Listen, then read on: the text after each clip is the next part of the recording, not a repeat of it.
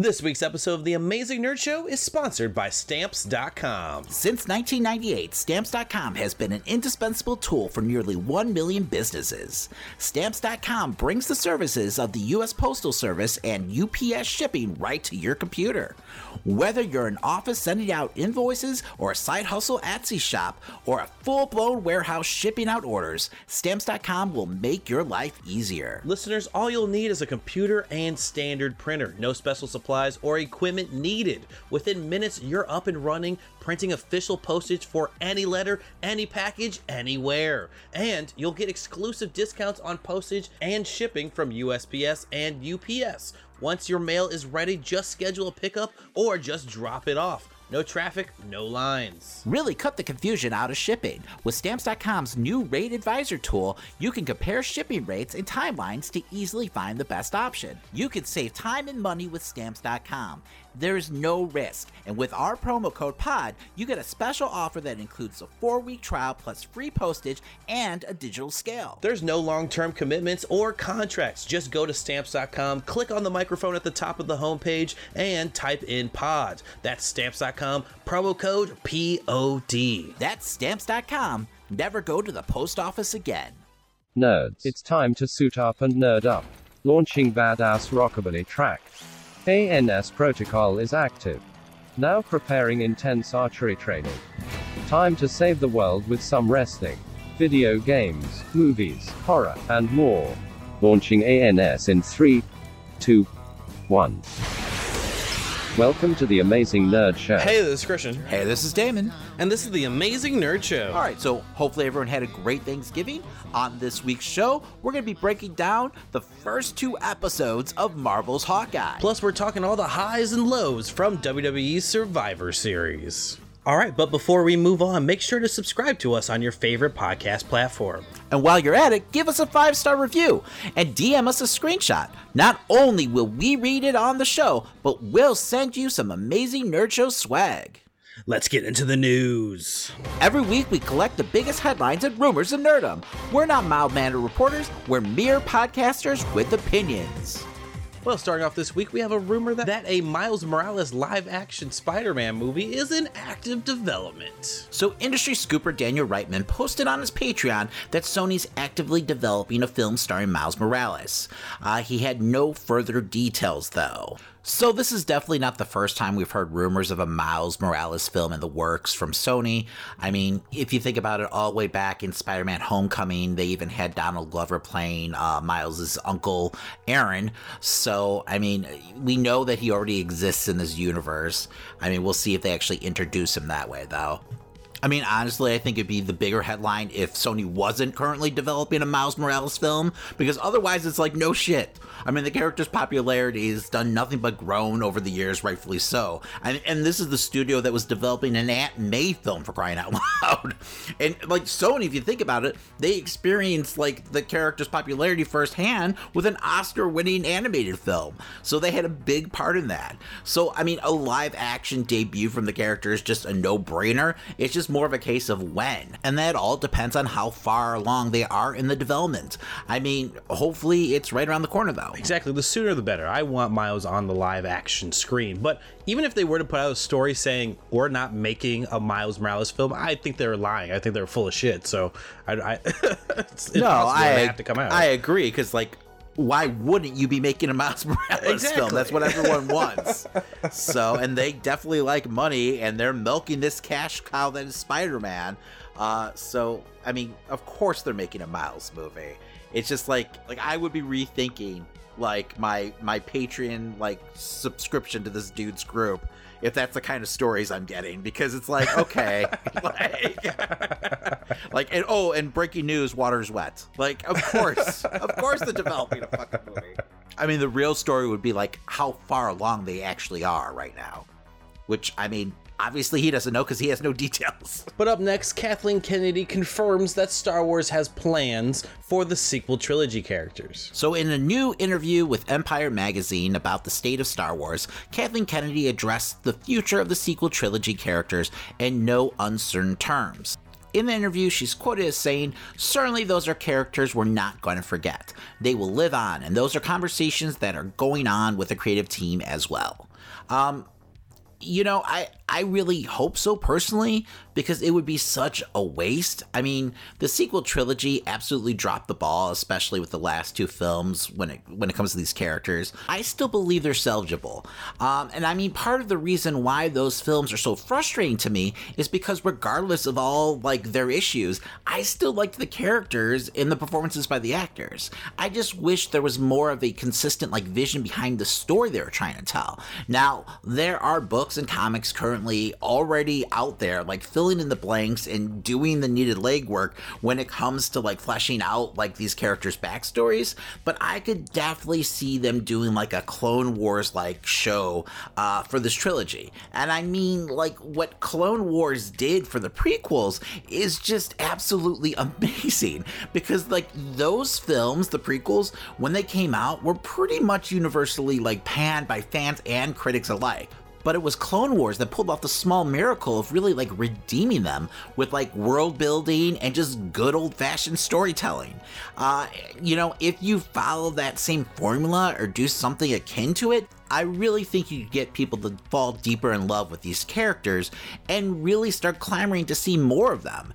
I mean, Star Wars fans are over the moon about Hayden Christensen returning to the franchise. And trust me, I'm not blaming the prequel's shortcomings on Hayden Christensen solely. But if you would have told me 10 years ago that people are going to be really excited for his return, I'd call you a damn liar. So it just goes to show you how much Clone Wars has really meant to this franchise. I'm also seeing this as they've had time to see what works, see what doesn't work.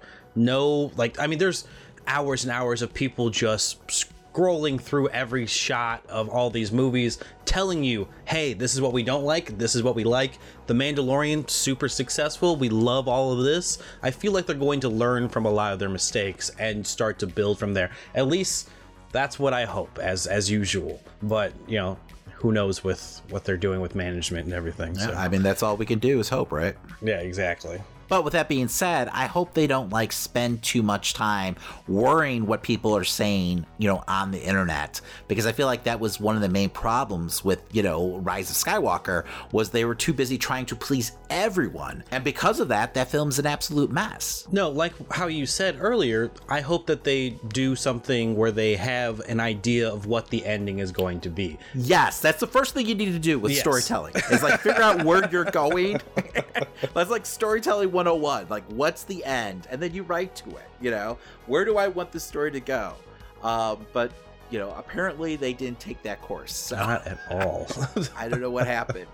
Up next, a Power Rangers cinematic universe going to Netflix. So Deadline broke the news. Netflix will be the home of E1's television's planned Power Rangers expansion for multiple series and movies. This includes the already announced 1990 set feature film reboot previously set up at Paramount Pictures. E1's president of Global Television, Michael Lombard, was quoted in an interview saying, "Since we set up Power Rangers with Jonathan, we pitched really a whole world approach. It's not just one show, it's shows followed by films and some kids programming. We have found a great writing partner for him, and they're off. Knock on wood, Netflix is excited. We're excited. We hope to have some news soon." So Christian, the Power Rangers really aren't my generation. I'm more of a G.I. Joe Transformers guy. But I don't know if we talked about this before. Were you a Power Rangers kid growing up? I most definitely was. I mean, even just the mention of Power Rangers gets that theme blasting in my head, as it was something I looked forward to watching all the time, and then eventually having to sneak watch because apparently it was too violent for me as a child. But were you karate chopping your family or something? I don't know, probably. Now, what was your who was your favorite Power Ranger? I think, I always enjoyed the Blue Ranger and the Black Ranger the most. Just, characters that I identified with a little bit more. Okay. Now, was there a particular, series of Power Rangers? Because I know there's, multiple versions of, the show, right? But, what was your series? Oh, my series definitely was the original, but I did follow through 3 generations, and then there was a pause for me where I got back into Ninja Storm and stuff like that. There's many I did definitely watch growing up. What the fuck is Ninja Storm? Is that a Power Rangers show? Yeah, it's a generation of Power Rangers. Like there's Turbo, there's all these different generations. And I think why this story is kind of interesting is because one of the big things that always were, so great about the Power Rangers is when they would do these massive team ups where they would take all the previous generation teams and put them on screen together. There would be like an episode where it would just be everyone going up against the big bad. And that's why a cinematic universe is probably something that they're looking at right now, because those were always big hits with the people watching the show. So it would actually have like a layered continuity where like the shows all existed in the same world. It wasn't just like a cash grab for like, putting out new toys. Or it'd be like a multiverse.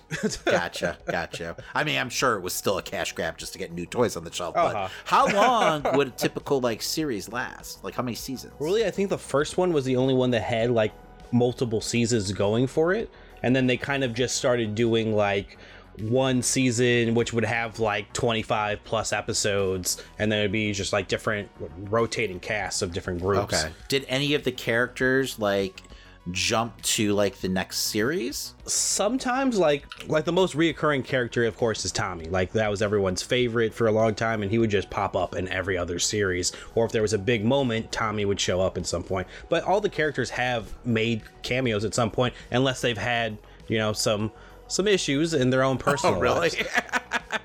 Is there like a dark side of the Power Rangers like documentary about to come out or something that I don't know about? Trust me, there's some dark stories with those guys. Tommy's the Green Ranger, right? Yes. Okay. I know Tommy. I think Tommy like either is doing mixed martial arts or he wrestled or something. He did MMA at one point. I remember he was like challenging Punk when he started doing MMA too. That's what it is. So I was like, I know Tommy for some reason. There's no reason why I should. So, okay, that makes sense. But yeah, if done right, I mean, it could be an interesting thing for them to build back up on Netflix. I don't know if I'm into it now, but it is cool to see that it's continued on. Have they ever attempted to do like a darker version of the series, like, more targeted towards, adults? The main show hasn't, but there was, funny enough, a great fan recreation of the show. They actually brought in original actors and stuff like that was completely dark. Like they were dying. There was all this stuff happening that was like people getting seriously injured. I would say the most recent film was a kind of attempt to like bring in nostalgia while also making the Power Rangers a little bit more serious. But also that movie was not that great, so it didn't do too well in general. But hence why we have a reboot. Yeah, exactly. Okay. Gotcha. Because I remember like catching a few episodes like when it first came out, because my sister was really into it, and it was just so fucking over the top goofy that I was like, okay, I can't take this seriously at all. But I mean, at the time, I think I was like like either in middle school or a freshman in high school, because it was early 90s, right? Mm-hmm. And like that early show was mostly just ripped from Japan, and then they would take the American actors to do their scenes. And I think there's just a lot of crazy history with Power Rangers. Well, hopefully it ends up being a success. I mean, I know that the toys have been on the shelves for decades at this point, so obviously they're doing something right.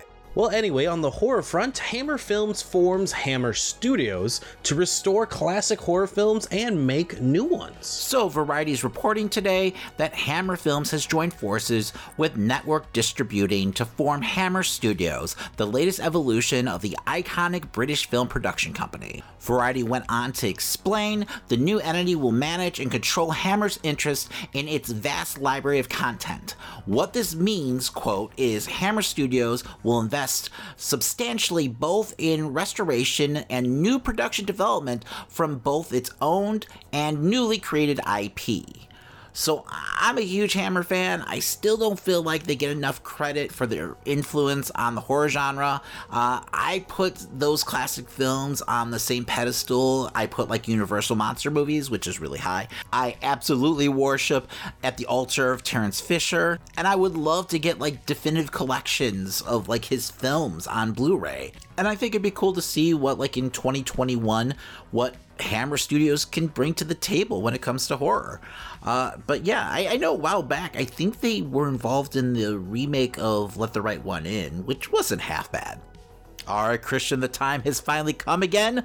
We have a brand new MCU series to talk about. It feels like it's been like a year, but it's only really been like a month or so. But yeah, it's time to break down the first 2 episodes of Marvel's Hawkeye. Let's get into it. Warning, spoiler alert. Major spoilers for the Hawkeye series ahead.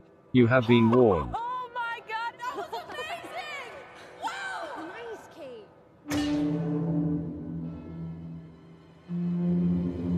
That's fine. Right? It gives a character all the most famous spells have cracks in them. Alright, that's not great, but it could be worse.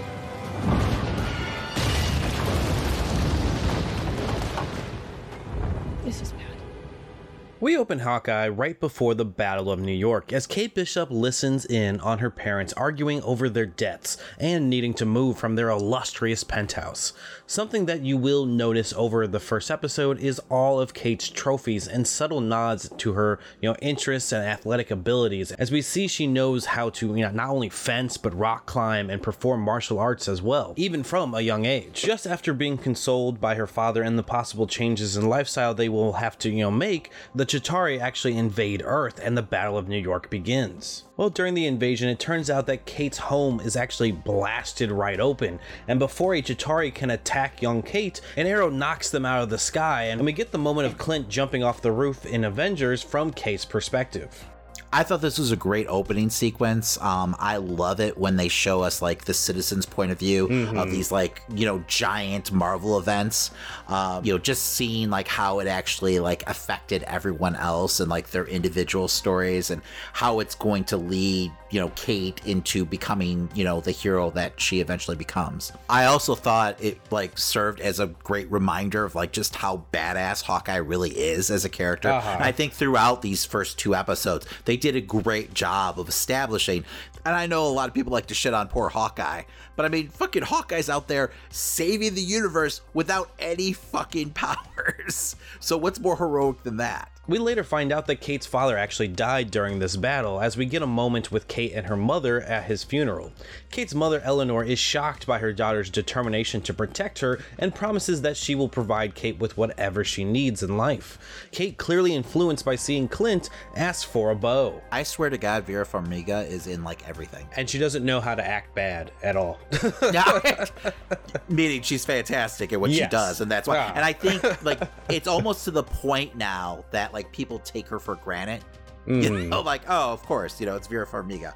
Like, she's just awesome. Like, and that's probably the reason why she always has a job. I will say this is probably the most tame performance I've ever seen from her, but I mean, I think that's just because we haven't gotten into whatever might be going on with her yet. Yes. So now, story-wise, they definitely kind of flip things around.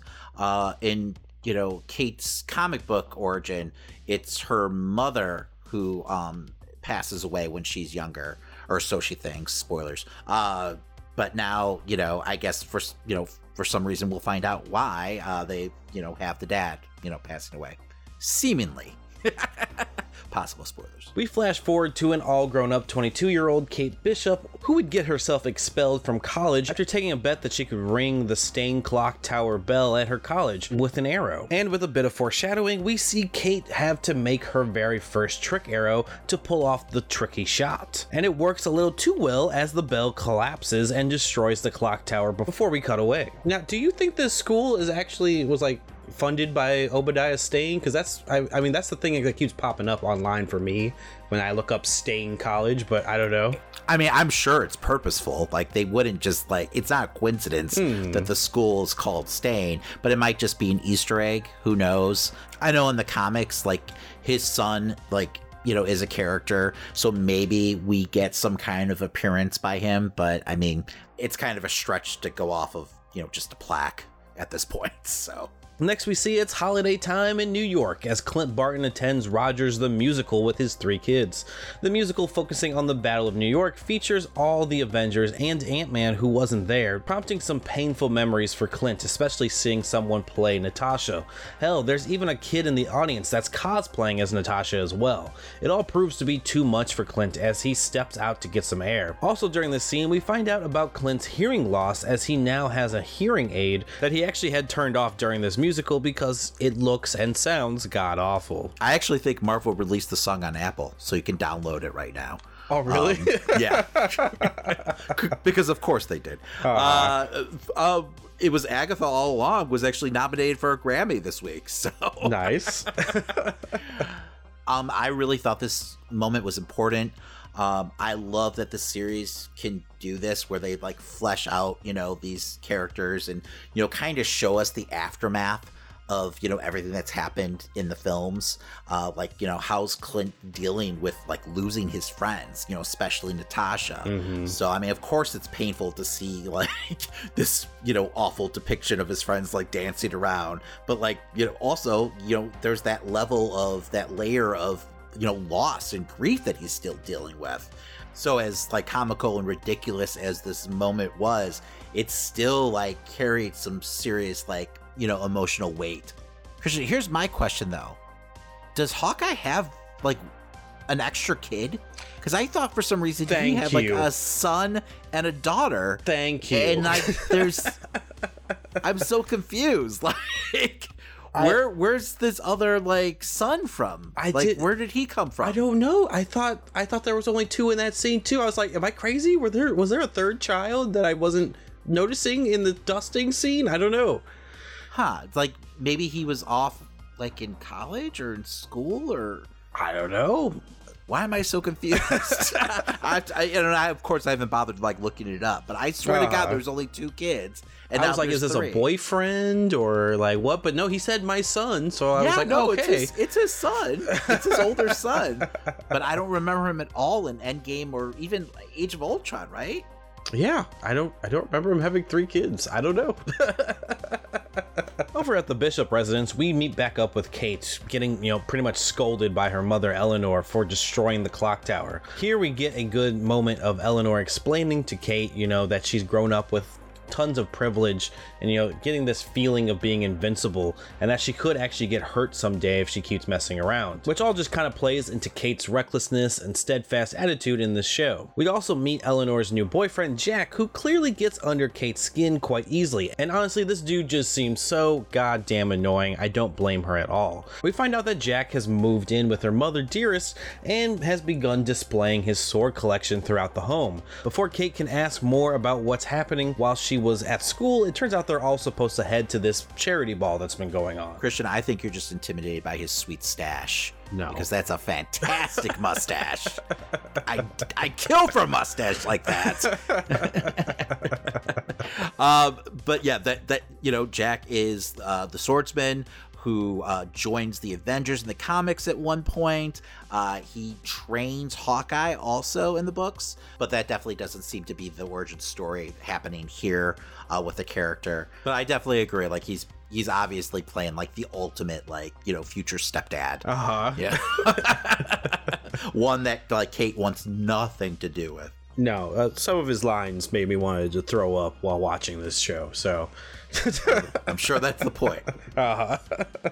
We fire back to Clint and his family enjoying a night out on the town at a local Chinese restaurant, in which it's clear that Clint is doing all that he can to spoil his children on his trip and Christmas in general, while also trying to, create this sense of normalcy in his life, because he can't seem to escape, his own celebrity. So in just like the few moments we get with like Clint interacting with his family in the first 2 episodes, I thought they did like a great job of really showing like how much his family really means to him. And, you could tell like, every moment's precious, because I'm sure, due to the nature of his job, he really has to spend like long periods of time away from them. So when he gets a chance to be around them, he makes the most of it.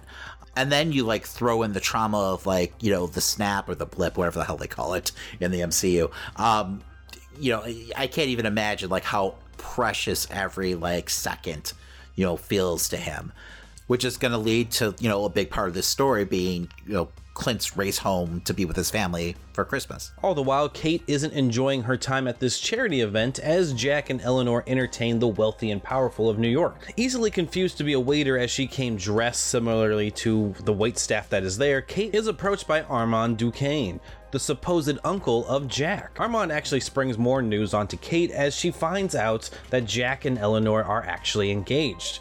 On top of that, it seems like Armand has some kind of issue with her mother, as he openly tells Kate that his nephew is more of a prize than her mother is. Either way, Kate confronts her mother for not telling her about this news, but ultimately feigns, being happy for her before making her way outside to get some air. And when she goes outside, she actually meets a poor little dog outside chilling on the street, either missing an eye or it's damaged. Yes, this is the introduction to the notorious pizza dog, who's a big part of the Matt Fraction series, which this entire, show seems to be based on at this point. And that opening sequence is like a perfect recreation of those front covers and everything. Yes, absolutely. When she returns to the party, she catches her mother Eleanor and Armand arguing inside a room. With subtitles on, I could determine that, Armand has found out a secret about Eleanor and how Eleanor has built her wealth, as he states her empire is built on lies. Kate questions her mother about what just happened after Armand storms off, but her mom stays kind of aloof about the entire situation, stating that she has no idea. This prompts Kate to tail Armand. Yeah, they're definitely setting up a mystery here, revolving around Kate's mom. We'll see how that plays out. It seems like a lot of these, MCU shows revolve around some kind of mystery. I just hope it's not like copy and paste. I'm just hoping it's not like copy and paste and we have another power broker situation. Kate would then find herself disguised as a waiter in a wine cellar where a secret auction was being held. This auction featured items from an Avengers warehouse where we see Hawkeye's Ronin sword on the bid. During this scene, Jack and his uncle Armand argue about his wife-to-be Eleanor before getting into a bidding battle over the sword. We find out that Jack does not control or have nearly the wealth his uncle does, and in a sly remark, states that he's next to inherit it though. Yeah, this conversation definitely is foreshadowing things to come later on, in these two episodes. I feel like it's probably more of a red herring though. And also, where the hell did they get a fucking Triceratops head? I don't know. And how do you get that down to a wine cellar like that? Right. Because that thing looked fresh too. Right? But it's Marvel. I guess someone could visit the Savage Land or something. Kate's disguise doesn't actually last long though, because, a waiter that actually does work there brings the manager by. Slipping out of sight and further into the wine cellar, Kate discovers some Russians setting up something in the back. Well, it isn't much later that the tracksuit mafia set off a bomb in an attempt to steal something at this auction, and can later be heard saying that they're looking for a watch. So, what do you think that the deal is with the watch? I'm not sure, because at first I was speculating that it could be probably a time, one of the time travel watches that they had from Endgame, but then when we actually see the watch later on, it's clearly not that. It definitely doesn't look that fancy or high tech, right? Not saying that it can't be something in disguise, because it could be maybe something from Tony, where turns into a suit or a gauntlet, if you will. I mean, he had so many tricks up his sleeve, so I wouldn't be surprised. Or it calls in an entire suit. No pun intended. You son of a bitch. All the puns are always intended. You already heard me say tricky shot just 2 minutes ago.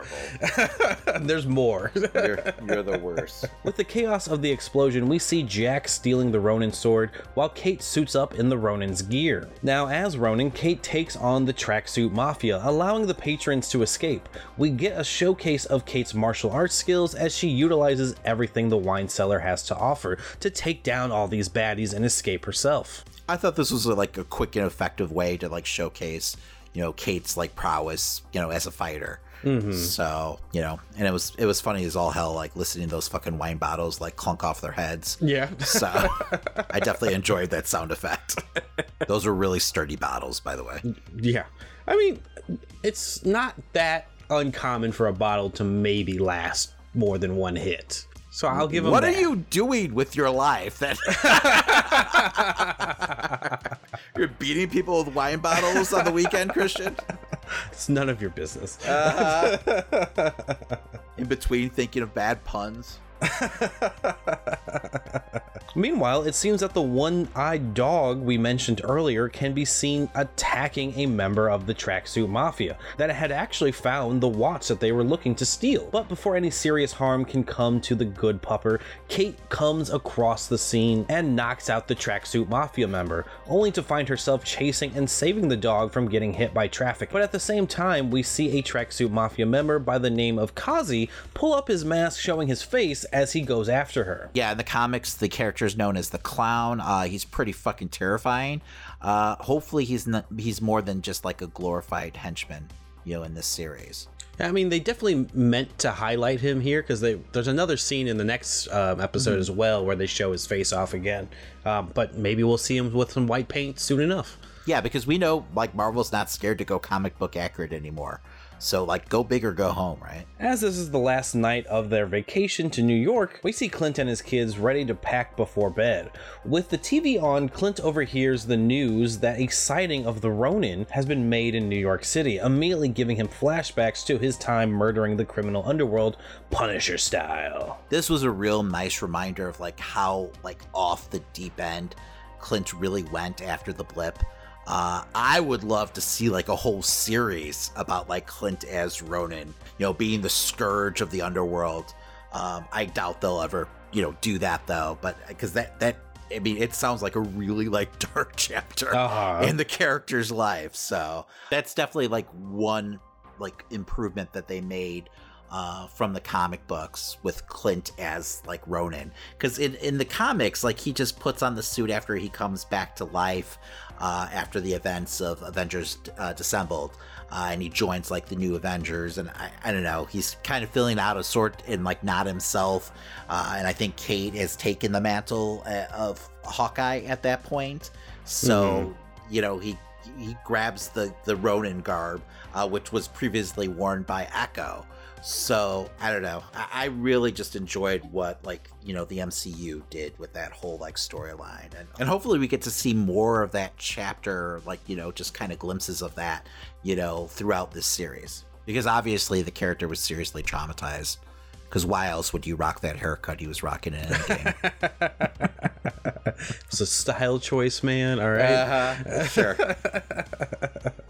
Back at Kate's apartment, Kate frantically tries to process everything that has been going on. Having brought our new one-eyed friend with her, she throws him a slice of pizza before making her way to Armin's home, as she uses her family's security tech to track down his location. Yeah, this super security app is definitely really convenient.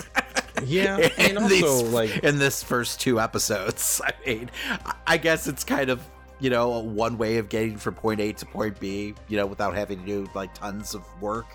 But that shit should be illegal, man. Well, yeah. 15, under 15 seconds, she's able to track someone down. But why does Kate even have this on her phone in the first place? I don't know. If she was working with Lucius Fox, he would definitely quit on her. Exactly. Parkouring her way into Armin's house, she finds caramels brandished with Armand III's name, all right before she turns around to find the man himself dead on the living room floor. As Kate attempts to investigate though, a maid arrives and she quickly escapes the scene, but only to run into the Tracksuit Mafia, who have been tracking her down. Luckily for her, Hawkeye himself, Clint Barton, has also been tracking her down, trying to find out who's been donning his alter ego. After beating up all the Tracksuit Mafia members and a little tussle with Kate, he takes off her mask, only to find that it was a young girl all along, and the episode comes to a close. I did like how Hawkeye easily disposed of, the Tracksuit Mafia, because if Kate could, go toe-to-toe with them, Hawkeye should have no problem. There's a lot happening at the end of this episode. I mean, Hawkeye's able to find her rather quickly. The Tracksuit Mafia is able to find her rather quickly, but I don't know, those kind of shortcuts when it comes to storytelling, I'm okay with, because it just moves the plot forward. I don't need scenes of Hawkeye tracking Kate down, or establishing just how he found Kate. I'm okay with skipping that beat just to get where we need to get to. But with that being said, I will say that I'm glad that they released 2 episodes this week instead of just one. Not that I thought it was a weak episode, but it definitely takes its time to kind of get going and, you know, does what it should with, you know, really setting up like who these characters are and what this story is going to be about. But if that's all we got this week, it would feel a little like unsatisfying. Yeah, because I mean, I definitely felt like the more interesting moments happened in the second episode, so I was happy to see that there was 2 of them. But I agree. I mean, there was a lot of great introductory moments that allowed us to, like, get a feel for these characters for the most part. Like, I loved everything with the family, that with Clint, like you said earlier. I thought that was really well done and really getting a grasp of how much he needs to get back home to be with them. Yeah, no, and then they did a great job too of, like, you know, setting up just who Kate is and, you know, what she's about and what drives her. And that's really a lot of storytelling to do in just one episode. And now a message from our sponsor, Manscaped. Ho, ho, ho, gentlemen, the holidays came early here at Manscaped, the leading men's hygiene brand. Manscaped just launched new products, including their all-new ultra-premium body wash and 2-in-1 shampoo and conditioner. It's time to give yourself, or someone who needs it, the gift of beautiful skin, hair, and balls this holiday season. Go to manscaped.com and use our code 20amazing for 20% off plus free shipping. Jingle balls to the walls, fellas. Listen up. Untrimmed pubes are a thing of the past, and it's possible you have Santa's beard in your pants. It's time to leave your significant other some cookies and milk at the bottom of your chimney. I'm talking about the Manscaped Performance Package 4.0. Christian, I still remember that magical Christmas like it was yesterday. I thought I was finished unwrapping all my gifts, and then my wife surprised me by handing me my first Manscaped Performance Package.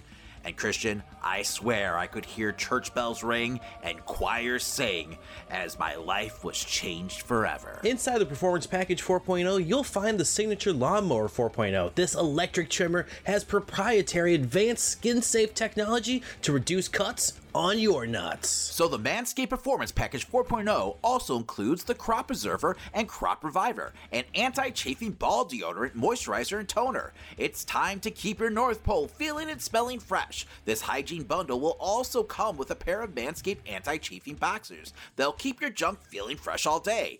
It's the perfect package for your perfect package. Manscaped is going beyond the groin with their new ultra premium body wash. It's infused with aloe vera and sea salt to keep your skin feeling fresh, nice, and moisturized. They also just launched their new 2-in-1 shampoo and conditioner, which has ingredients with benefits that include hydrating, nourishing, conditioning the scalp, plus strengthening your hair at the same time. 'Tis the season to load up on Manscaped products, so get yourself, your dad, your brother, and friends the best gift of all, the Manscaped Performance Package 4.0.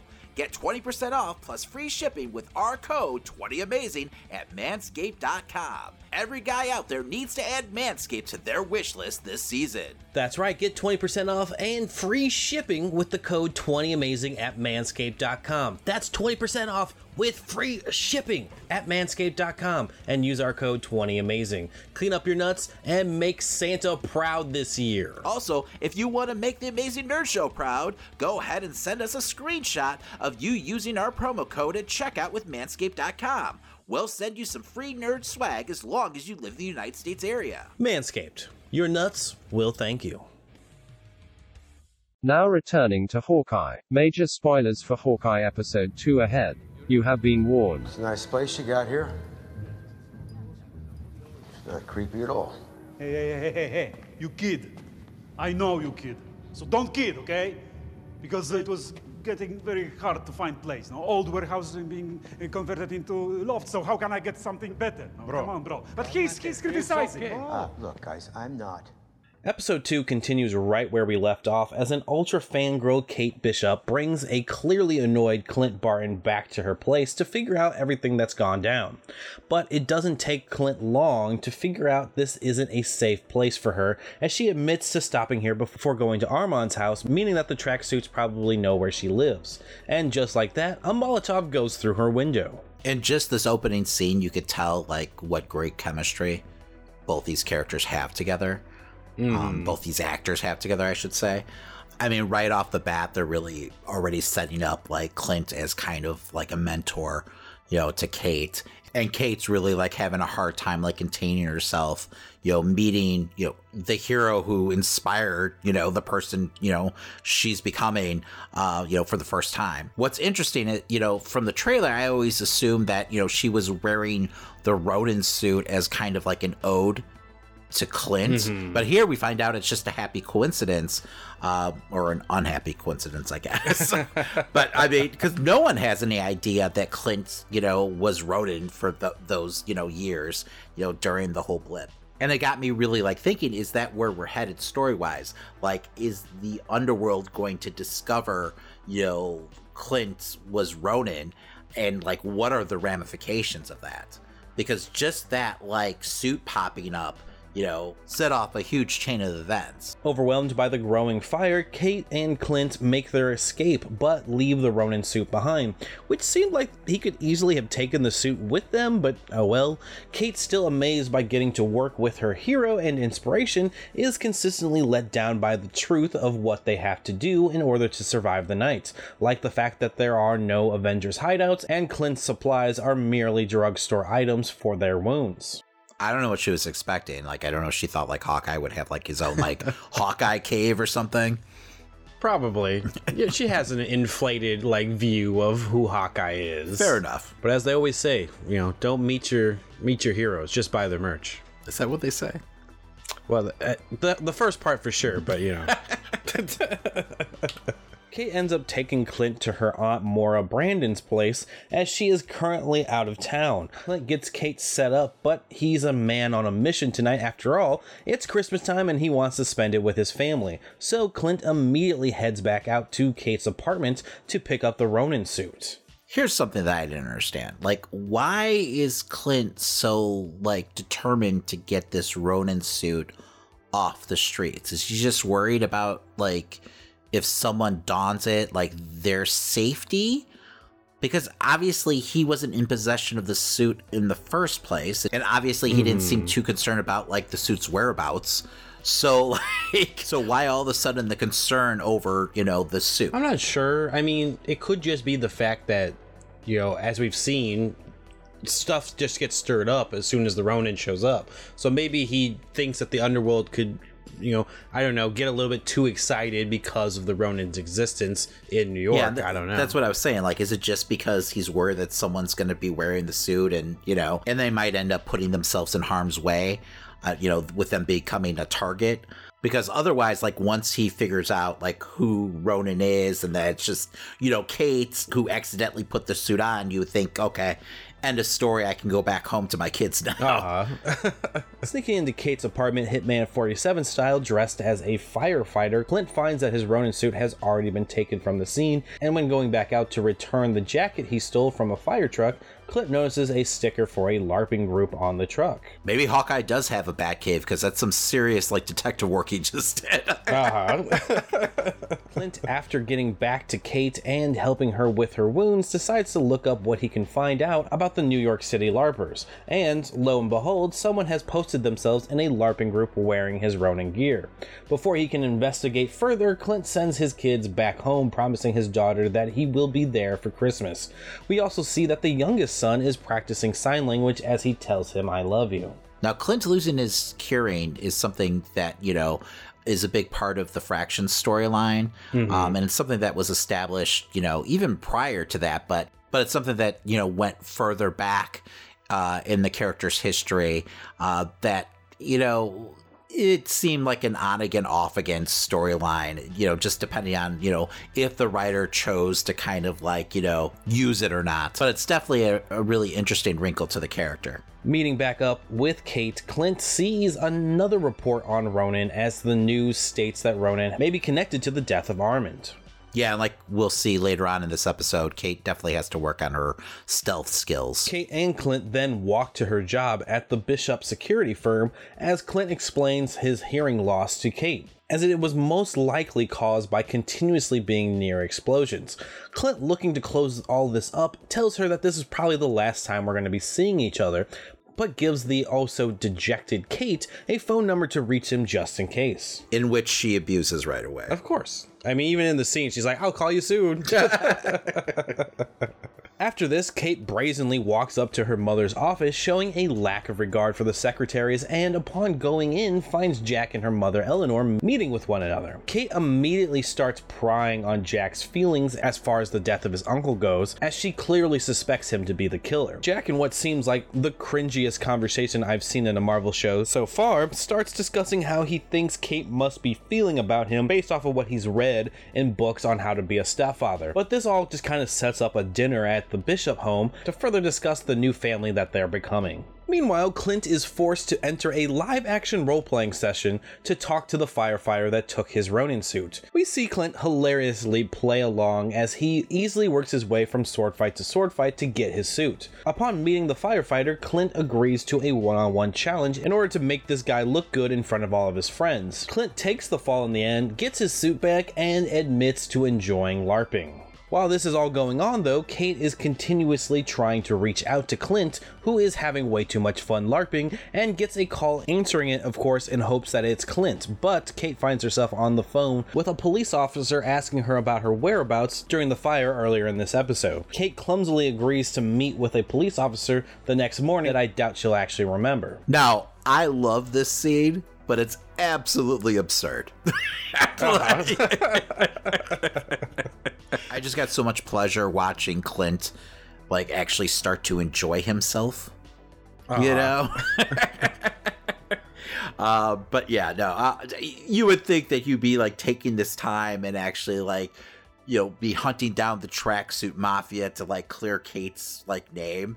But whatever, because that feels like more important to me than like finding the suit. It should be like the real reason why he's sticking around, which it is. I mean, he does do that eventually, but I don't know. Instead of like hanging out the entire afternoon with, you know, these LARPers. Well, it also made me wonder if like, you know, if these people that cosplay as heroes in this universe ever get in trouble for looking too much like the actual hero. I mean, because like, what if someone mistakes them and then you know I'm a bad guy, I just shoot you on the street, you know? It's no, I mean, that's absolutely true, because you would think in the Marvel universe it would be dangerous to be running around in a costume. Now with the suit in hand, Clint checks in with his wife and kids while he stashes the suit in a random locker while discussing his next move, as he knows that he can't leave just yet due to the tracksuit mafia. It all looks like Clint's plan is to get captured similarly to the way we are introduced to Black Widow in the Avengers, as Clint's wife points out his plan is one of Natasha's old moves. Does Clint not have any connections left from his time with S.H.I.E.L.D. I don't know. He has to just throw it in a fucking bus station locker?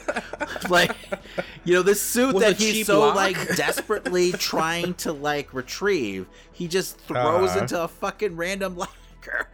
Really bizarre choice, because you would think he'd be able to like call one of his old S.H.I.E.L.D. buddies up and you know hand over the suit to them, but whatever. One of them's got to be working for S.W.O.R.D. at this point, right? Oh, I'm sure there's remnants of S.H.I.E.L.D. like throughout the government, you know, and in like multiple different agencies. So I would have to believe he could, you know, reach out to someone to find a safe place to keep the suit, but whatever. Kate at the dinner she set up with her mom and Jack again attempts to pry at Jack's potentially hidden agenda. Jack, in a moment where he thinks he's bonding with Kate, gets easily convinced to spar with her in a fencing match. During the matchup, it's painfully obvious that Jack is not even trying against Kate, and almost comes off condescending every time he says, "Wow, you're doing so good." Kate, frustrated by this, takes a cheap shot to prove that he is not telling the truth, a shot that he easily parries, disarming Kate. Kate, pleading to her mother to see that he is hiding something, gets what in her mind is a sign of confirmation that he killed Armand when Jack returns from changing out of his fencing gear and offers her a caramel from Armand's home. I thought this was a good way to kind of set up, like, you know, Jack's prowess as the swordsman. You know, yeah, it's a little, you know, sitcom-y with the whole, like, stepdad storyline, but it is what it is. Did it feel to you like Jack was purposely giving her the caramel, like, as almost like a threat? It felt like that, but at the same time, I'm not convinced that he's going to be a bad guy at all in this. No. I'm saying 50-50 at best. So I'm pretty sure he's like a red herring, honestly. I don't trust the mom, so But that might be due to like prior knowledge, which they could totally mix up and do their own thing, you know, in the MCU, which they've done before. Like they don't always stay like beat to beat true to the, you know, the comics. But the way they shot this definitely felt like they're trying to imply, you know, something when it comes to Jack, you know, whether or not it was like his way of saying, you know, be careful, or, you know, even like, I know you were there, you know, when my uncle died, or, you know, he just wanted to give her a piece of candy. I don't know. But yeah, I'm wondering if Kate is going to like offer this up as like evidence though, when she like meets up with the cop later on. After that, we return to Clint, who pretends to be shocked when the Tracksuit Mafia attempt to kidnap him. Kate, again trying to reach out to Clint about her findings with Jack, calls Clint only to have someone else answer his personal phone. Kate, knowing something must have happened, immediately tracks down Clint. Clint, after being napped up by the Tracksuit Mafia, explains, or at least tries to explain, that he let it all happen so that he could meet with their boss. The Tracksuits attempt to interrogate him anyway, as all they want to do is find Kate as well at this point. I just love how like unintimidated Clint is of the Tracksuit Mafia. Like he literally just shows that he's already untied himself. I thought that was great. But the Tracksuit Mafia, they're fucking fantastic. They might be my favorite part of the show so far. You could just tell that they want to be taken like so seriously, and it's just not working. I mean, that guy getting upset that Clint like commented on the place that they're now staying at. Their hideout, right? That's so hilarious. Here, once again, we see the clown sitting in the background. It did feel like at first that they were setting him up as the leader, but we'll soon find out that that isn't the case at all. Yes, but before we meet who the boss actually is, Kate comes crashing down on the scene, literally, as she broke through the glass ceiling and made a not-so-heroic landing. The Tracksuit Mafia, now having both Clint and Kate tied up, call upon their boss, which then you can hear music starting to pump in the background. This is when we get our first glimpse at Echo, who is standing there feeling the sound waves as the show comes to a close. I'm glad that they showed like Kate's still new at this. You know, she's not just like, you know, instant like hero, just add Clint. I mean, she's gonna make mistakes, and, you know, she has a lot to learn, and that's where, you know, Hawkeye comes in as a mentor, I guess. I did think this was a cool introduction to Echo, Maya Lopez. She's an amazing character in the comics, a character that I feel like is underutilized. I thought it was a complete curve, though, to, you know, have her, you know, set up as like the Tracksuit Mafia's boss. You know, she does have a brief history of working for the Kingpin until she kind of like finds her own heroic path in the comics. We'll see if possibly that's where this is all leading to. I mean, I don't want to turn this into like another like Mephisto situation, but after these 2 episodes air, of course, you know, Kingpin was trending on Twitter. So I mean, I think that's what everyone, like, fingers crossed, is hoping for. But I don't know. I feel like if they do introduce the Kingpin, it'll be in like a brief like cameo of some sort. I don't think he'll end up being like the main villain at all. And don't worry, Damon, I've already seen people making like Mephisto like speculation based off of a stuffed animal disappearing continuity wise from her bedroom in the very first episode. Wait, they're saying Mephisto's in the series? Yes, they think the dog might be Mephisto because there was a stuffed animal of a dog in her room that disappears in another shot. And then at this point, I hope Mephisto never shows up in the MCU. Honestly. I mean, I do want Kingpin to show up in some capacity. It doesn't need to be the main villain, but if he's just, you know, confirmed to be part of the MCU, I'd be excited for that. That would be amazing. Absolutely. Exactly. I'd be screaming for the rooftops.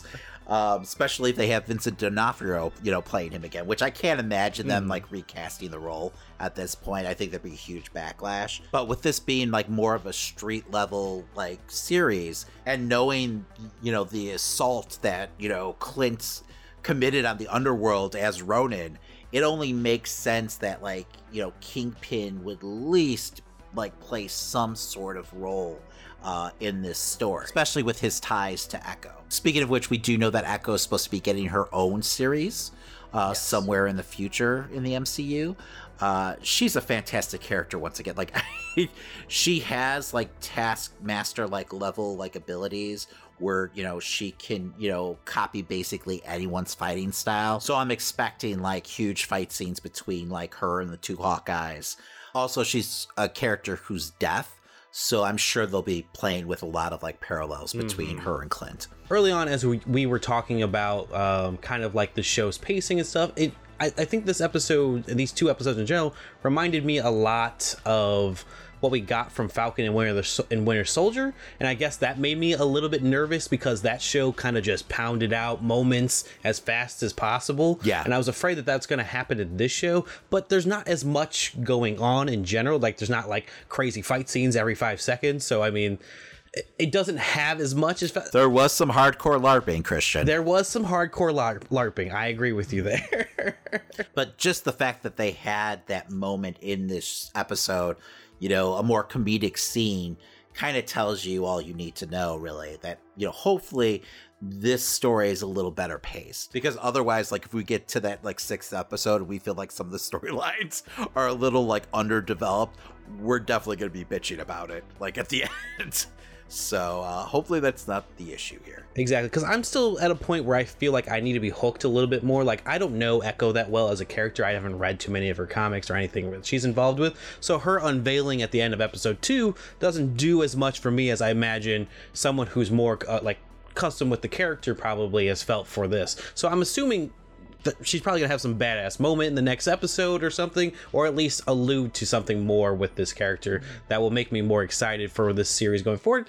I'm interested in what they're doing with Kate Bishop. I thought they've got her down. I mean, from even just the trailers alone, I thought Haley Steinfeld was already going to be the perfect person to play this role. So I think she's got this character down to a T.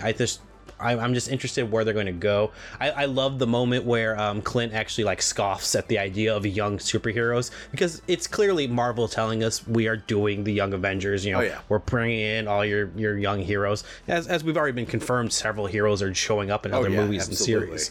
They've introduced us to like half a dozen of them at this point.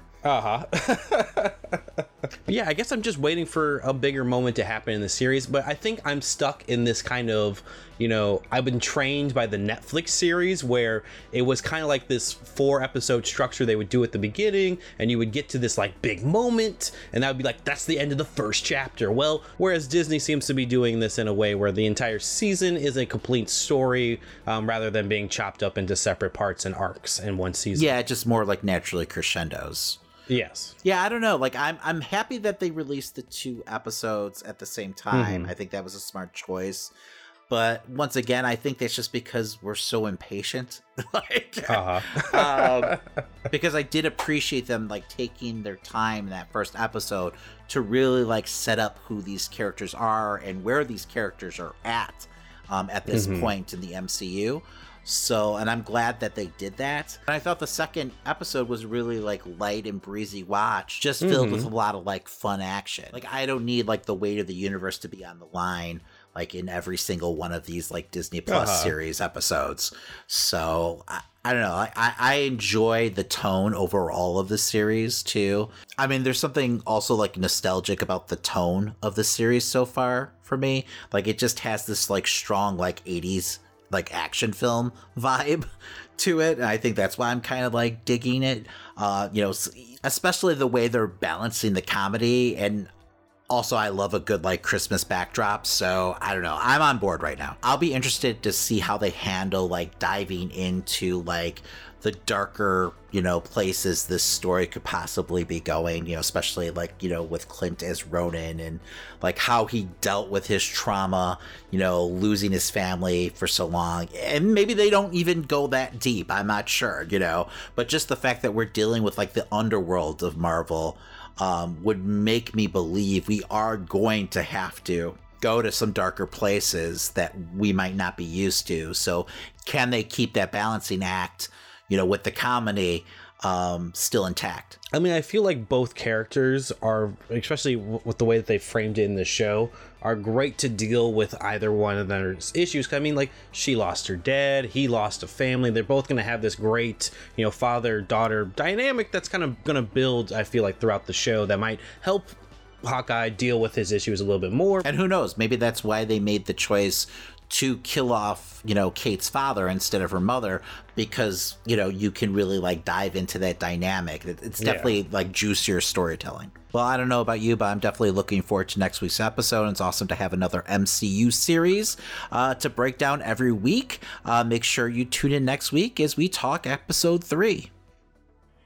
He thinks he's somebody. He thinks what he does is revolutionary to the wrestling business, when in reality, he's just a less famous Miz. Well, this past weekend was WWE's Survivor Series, and I did not tune in. I've been super busy. I can make a million excuses, but I did not tune in to Survivor Series this past weekend. Damon, I think you did. I did, Christian, and it was pretty fucking lackluster, unfortunately. But with the build that has been like just an afterthought and no real stakes on the line, I don't think anyone should really be surprised, right? Between like the Red Notice egg bullshit and a Pizza Hut like battle royal, it just felt like one giant commercial. So I'm not gonna like break down like the show match for match. But like, how do you have a fucking egg storyline throughout Survivor Series and not include like, the gobbledygooker? Like, I don't understand. It just really shows you the ineptitude of like, WWE's writing staff at this point. Also, apparently they had like a Rock like anniversary show without the fucking Rock. Like, Yep. He originally was like planned to be part of it, but then like schedule wise things just didn't work out, but they knew about this like months in advance. So I'm not sure why they decided to like move forward with this. But we were treated in between every match with some kind of like highlight package involving The Rock. So of course, fans in attendance and fans watching at home, who, have no clue that he was like out of the country at this point and like couldn't like get here due to like quarantine like rules, like was not going to like show up. So imagine like sitting there for 4 hours expecting The Rock to like make some kind of appearance and then to have him like completely like no show. It's not his fault. It's WWE's fault for fucking, crafting an entire show around him. Like they couldn't even get him to like cut like a quick promo, like via like, satellite or Instagram. Like, I mean, this just made them like the WWE look desperate and sad. Like, really, like they're just, living in the past. They really need to go back to the drawing board when it comes to Survivor Series, like in general. I mean, this just really made, the WWE look desperate and sad, because even fucking Impact got him to like appear on their show when he inducted Ken Shamrock into their Hall of Fame. So what the fuck? You would think that Vince would be able to pull off at least like, I don't know, like a Facebook Live chat with The Rock or something. But anyway, like when it comes to like the Survivor Series, they just need to go back to like the drawing board, because the whole brand versus brand shit, like it just doesn't work anymore. And I feel like we have the same conversation every fucking year, I mean, at least since this podcast has started, like when it comes to Survivor Series. I mean, like when you do like the draft and completely reshuffle the roster like just weeks prior. I mean, I'm old enough to remember when Survivor Series first started, and it just used to be so fucking fun. Like they would just put together these teams of like heels and faces, based on feuds, and they give them like silly names, and sometimes they'd wear like matching outfits, and like it would just be another chapter in like their individual storylines. Instead now we get like people defending fucking t-shirt colors, and like every year it's just a one-note story of like, will this team be able to coexist? I mean, which is literally like every story they tell with every one of their tag teams at this point. So I don't know. It just feels so stale and outdated. I mean, they need to find a way to make the show special again. Like, either go back to like the old formula or just craft something new. But like the brand versus brand thing, it just doesn't work. Also, like, it didn't help that the show was just extremely way too long. And it was pretty much like a one-match show, that being like the Becky and Charlotte match. But with that being said, I always expect them to have a good match. It'd be more of a story if they didn't have a good match. I mean, they took their personal issue and they tried to make it into an angle. And they really like try to like drum up controversy by having both of them do like different sit-down interviews with outside media to get people talking. I was a little worried that they were going to try to do some kind of like work shoot bullshit. But luckily they didn't. It was just a good match that was super intense. They at times did try to like blur the lines a little, and I felt like that led to a little sloppiness here and there, but it was by far the best like match of the night. But the rest of the card, no fault to the wrestlers, mind you, just felt like they were going through like the motions. They like spent way too much time, you know, in the elimination matches protecting superstars with fucking like count out eliminations, which is just fucking ridiculous. And it went over like a fart in church, like with the fans. Like, you could just tell, like, it just sucked the air right out of the building to the point where the crowd started to turn on the poor like women's Survivor Series match. I mean, the match wasn't great by, you know, any stretch of the imagination, but like it was no worse than like the men's match, you know, prior. So, I mean, even Big E and Roman's match felt like a glorified like SmackDown main event, honestly. Because there was no stakes. Like, there's no real serious storyline, at least, like, nothing that will continue past this pay-per-view. And that's a problem. You know, this pay-per-view, like, once again, like, they had no build because they knew, like, once this pay-per-view was over, they were going to move on to, you know, other things, other programs. So they spent, you know, the weeks, you know, leading up to this pay-per-view just kind of working on those storylines. It felt like they're, like, caught by surprise that Survivor Series was happening this month. Which, aren't they caught by surprise every month with every pay-per-view, it feels like, at this point? That's how it feels, honestly, lately. So I think the last Survivor Series that actually got me excited was probably the NXT one, but even that was just, you know, brand supremacy, and it didn't really mean anything for the actual shows, but it was just interesting to see, you know, the NXT superstars get, you know, a spotlight. That was the only thing that was pretty much new and inventive by it. Other than that, there was nothing else to it. Yeah, and I mean, a lot of good that did him, right? No, yeah, exactly. Because look at NXT now. They're a glorified developmental territory. So, but yeah, no, it was really disappointing to see, and it was just so fucking long. I mean, honestly, like, the best book storyline was the fucking egg shit. It was ridiculous. And they actually had, like, the nerve to, like, end it on a cliffhanger and made the story, like, continue on into Raw the next day, with the payoff of, you know, it being Austin Theory all along. And, like, he gets rewarded for some reason for stealing this egg by getting a fucking match against Big E, I guess. So, okay. Whatever, right? But if you listen to the show, it's no secret that we've been watching a lot less, like, WWE of late. Yeah. But I don't know. I'm always a little nostalgic for Survivor Series. It is kind of like a Thanksgiving tradition for me. So I ended up watching this, but I don't know. Maybe it's about time that, you know, I find a new tradition, right? When it comes to Thanksgiving.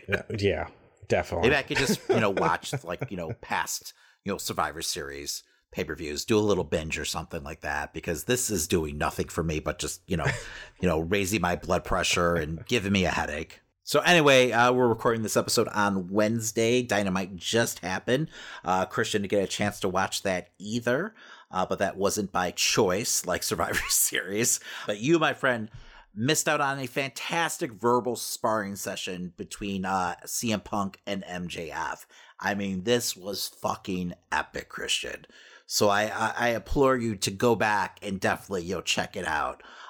Just two master craftsmen doing what they do best, tearing people down. I mean, I'm probably not going to be able to watch it till Friday. It's going to be frustrating. You know, Thanksgiving time, the family comes around, they all judge me for watching wrestling. How dare they? I know, right? Like, honestly, I feel like it's probably one of the best, like, segments of Dynamite's history. It went, I think, close to, like, 20 minutes, which is just unheard of for, like, you know, a promo, a pure talking segment on Dynamite. That's very much a WWE thing, especially like opening up the show that way. But my God, every minute was worth it. I mean, like every time I thought it was going to end, like it would just keep on going. And like they just kept on getting more and more brutal with each other. And you could tell like the crowd was just eating it up. And they were in Chicago. But like everyone was just on the edge of their seats, like seeing how, you know, each other would respond to everything they were being said. And they didn't pull any punches. Like MJF brought, you know, up CM Punk's like UFC shit. You know, he called them PG Punk and talked about, you know, kind of like what we've been bitching about, honestly, like with Punk being on this, like, you know, welcome back tour, honestly, you know, shaking like hands and kissing babies. It seems like the core of the storyline here is that, you know, MJF's like jealousy towards Punk, especially since he did not mention him once in any of his like interviews of like a wrestler that he wants to face in AEW. Punk did confess that was on purpose. You know, that he wanted to get into like MJF's head. I'm paraphrasing. He did at one point call MJF a less popular version of The Miz, which was fantastic. Yes. But yeah, I can't wait to see more of this. I'm not doing it justice at all. So if you haven't seen it, go ahead and check it out for yourselves. But this was just amazing. I mean, one of the best like promo segments I've seen in years, honestly. I mean, if you think about it, like in like, you know, just a couple of short months, Punk's already had like two of the biggest like mic moments in AEW's history. So I'm just really hoping that this is like a longer form storyline that they're telling and going for here. Like I think the pay-per-view's in February, right? So I'm fine with, you know, them not having a match until February at least. But I want to see it continue on and not just end like, you know, it did with like Eddie and Punk. Yes. Because that was, you know, unfortunately just one match. And I feel like there was still meat on the bone. And I'm sure they might be saving that for later on. Yeah, I have to imagine there'll be a second match, at least in the next few months or so. And honestly, like after this program ends, I feel like, you know, MJF's next chapter is going to be revolving around the title picture. So, and deservedly so after a performance like this. But besides this insanely awesome moment, we had a huge 8-man tag as the main event of the show where we had the Lucha Brothers teaming up with Cody and Pac facing off against Malachi Black, FTR, and Andrade. This was a fucking barn burner of a match. But man, like Chicago was not kind to fucking poor Cody. And I don't know, man. Like, I'm hoping this is just a storyline to turn him heel. But like, there's definitely like resentment now from the crowd. Now they're definitely going for like, you know, the throat when Cody comes out. At one point, he like throws his like weight belt into the crowd, and they fucking throw it back. Almost hitting Aubrey, mind you, because this isn't a fucking t-shirt they're throwing back. It's a fucking leather belt with a big buckle on it. So, I mean, honestly, I'm hoping that the guy who threw it back got fucking kicked out, because that's just stupidity. I mean, he's lucky he didn't take, like, out someone in, like, the crowd, honestly. But they're definitely, like, rejecting him now. So if the plan wasn't to turn heel, I feel like he just has no choice at this point. And I know he's been out there like doing interviews claiming that he'll never turn heel, like he's John fucking Cena or something. You know, sadly for Cody, like he's not John Cena, and you know, and honestly, like I scoff at that fucking comparison, because John Cena, like what he did, him not turning heel, hurt the product so much.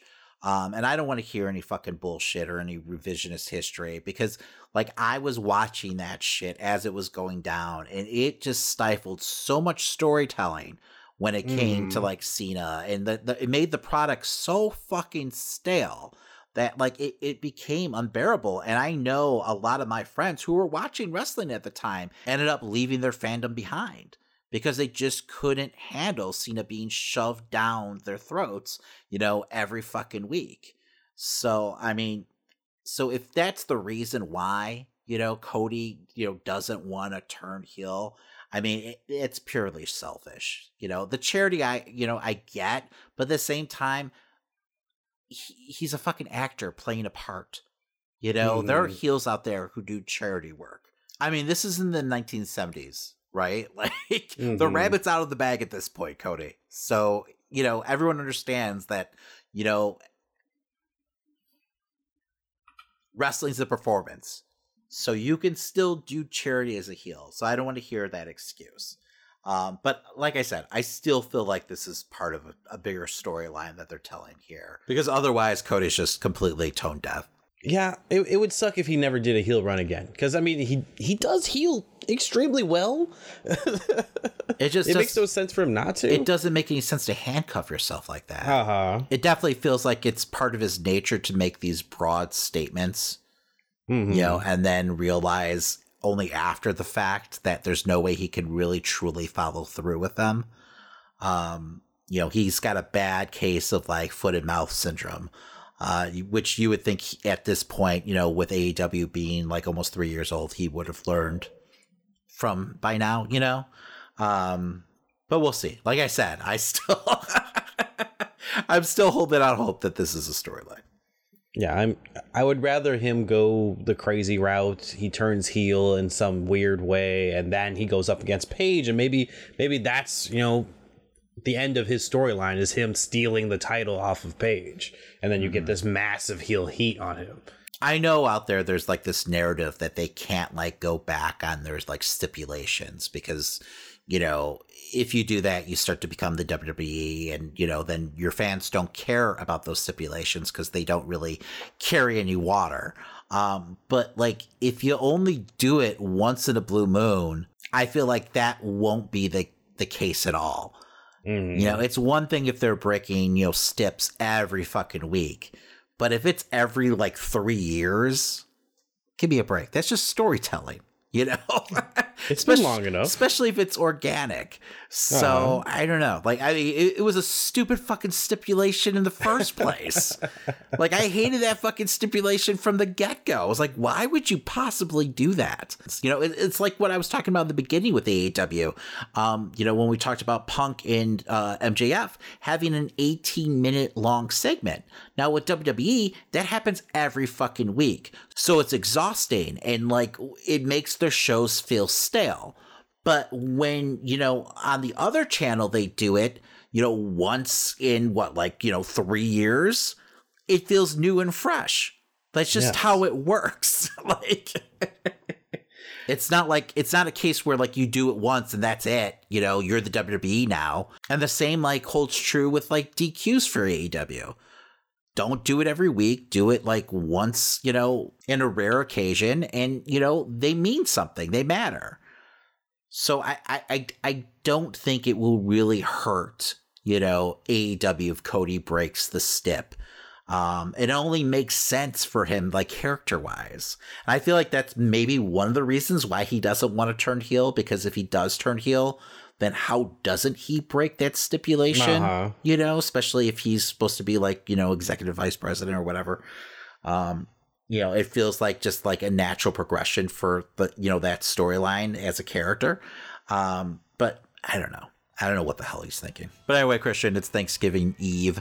So I'm exhausted and I've got like 20 people coming to the house. So let's head home, man. Yeah. I got to be up in like 2 hours. Well, that does it for this week. That's right, and as a friendly reminder, if you're listening to us on your favorite podcast platform, remember to subscribe, rate, and give us a 5-star review. Exactly, it sure does help an independent podcast like ours to continue to grow. And while you're at it, make sure to tell a friend. Plus, if you like any of the stories we talked about on this week's episode, make sure to check us out on Facebook, Instagram, and Twitter to catch the full articles, trailers, memes, and more. That's right, you can follow us at Amazing Nerd Show on all social media platforms. And hey, if you're looking for extra content, make sure to catch our streams every weekend on Twitch, plus YouTube videos Monday through Friday. Want to support the show further? You can head over to tpublic.com and get yourself some Amazing Nerd Show merch. We've got t-shirts, hoodies, stickers, and more. And if you post what you bought and tag us on social media, we'll send you some additional nerd swag if you live in the United States. Well, all right, David, what are we talking about next week? Well, join us next week as we break down the 3rd episode of Hawkeye. Plus, I'll have a review for Cowboy Bebop, and of course, we'll talk all the latest happenings in wrestling. My name's Christian. And my name's Damon. And that was The Amazing Nerd Show. All right, then. Morphin' time!